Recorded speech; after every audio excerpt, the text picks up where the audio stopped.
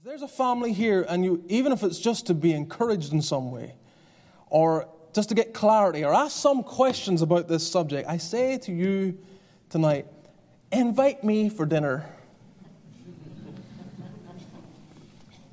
And there will be another reason, rather than just feeding me some of your finest food. I'll be happy to just conduct family worship in your home and show you what to do. It's not difficult. But if it helps, do that.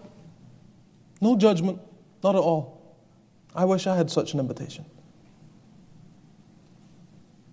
I used to hear ministers talk about family altars and family worship. I had all this idea about what it looked like, and thought almost I had to prepare a sermon when we got married.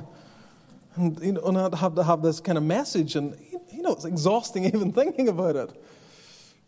And so it would be fits and starts, and weeks would go by and it wouldn't happen, and then we would do something, and then it would be off again, and just no consistency at all.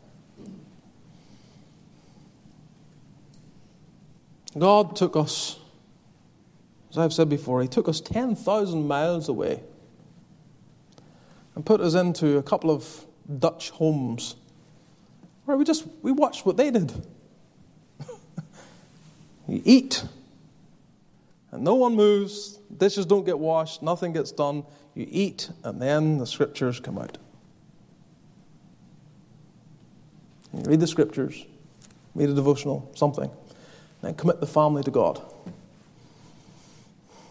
It really wasn't any more elaborate than that. And I thought, that's it. That's it. God speaks. We confess our sins and commit our family to the Lord. It doesn't really have to be much more complex than that.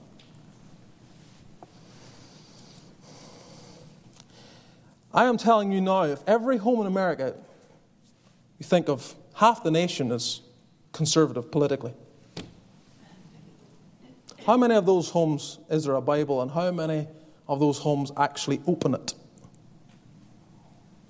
with their families?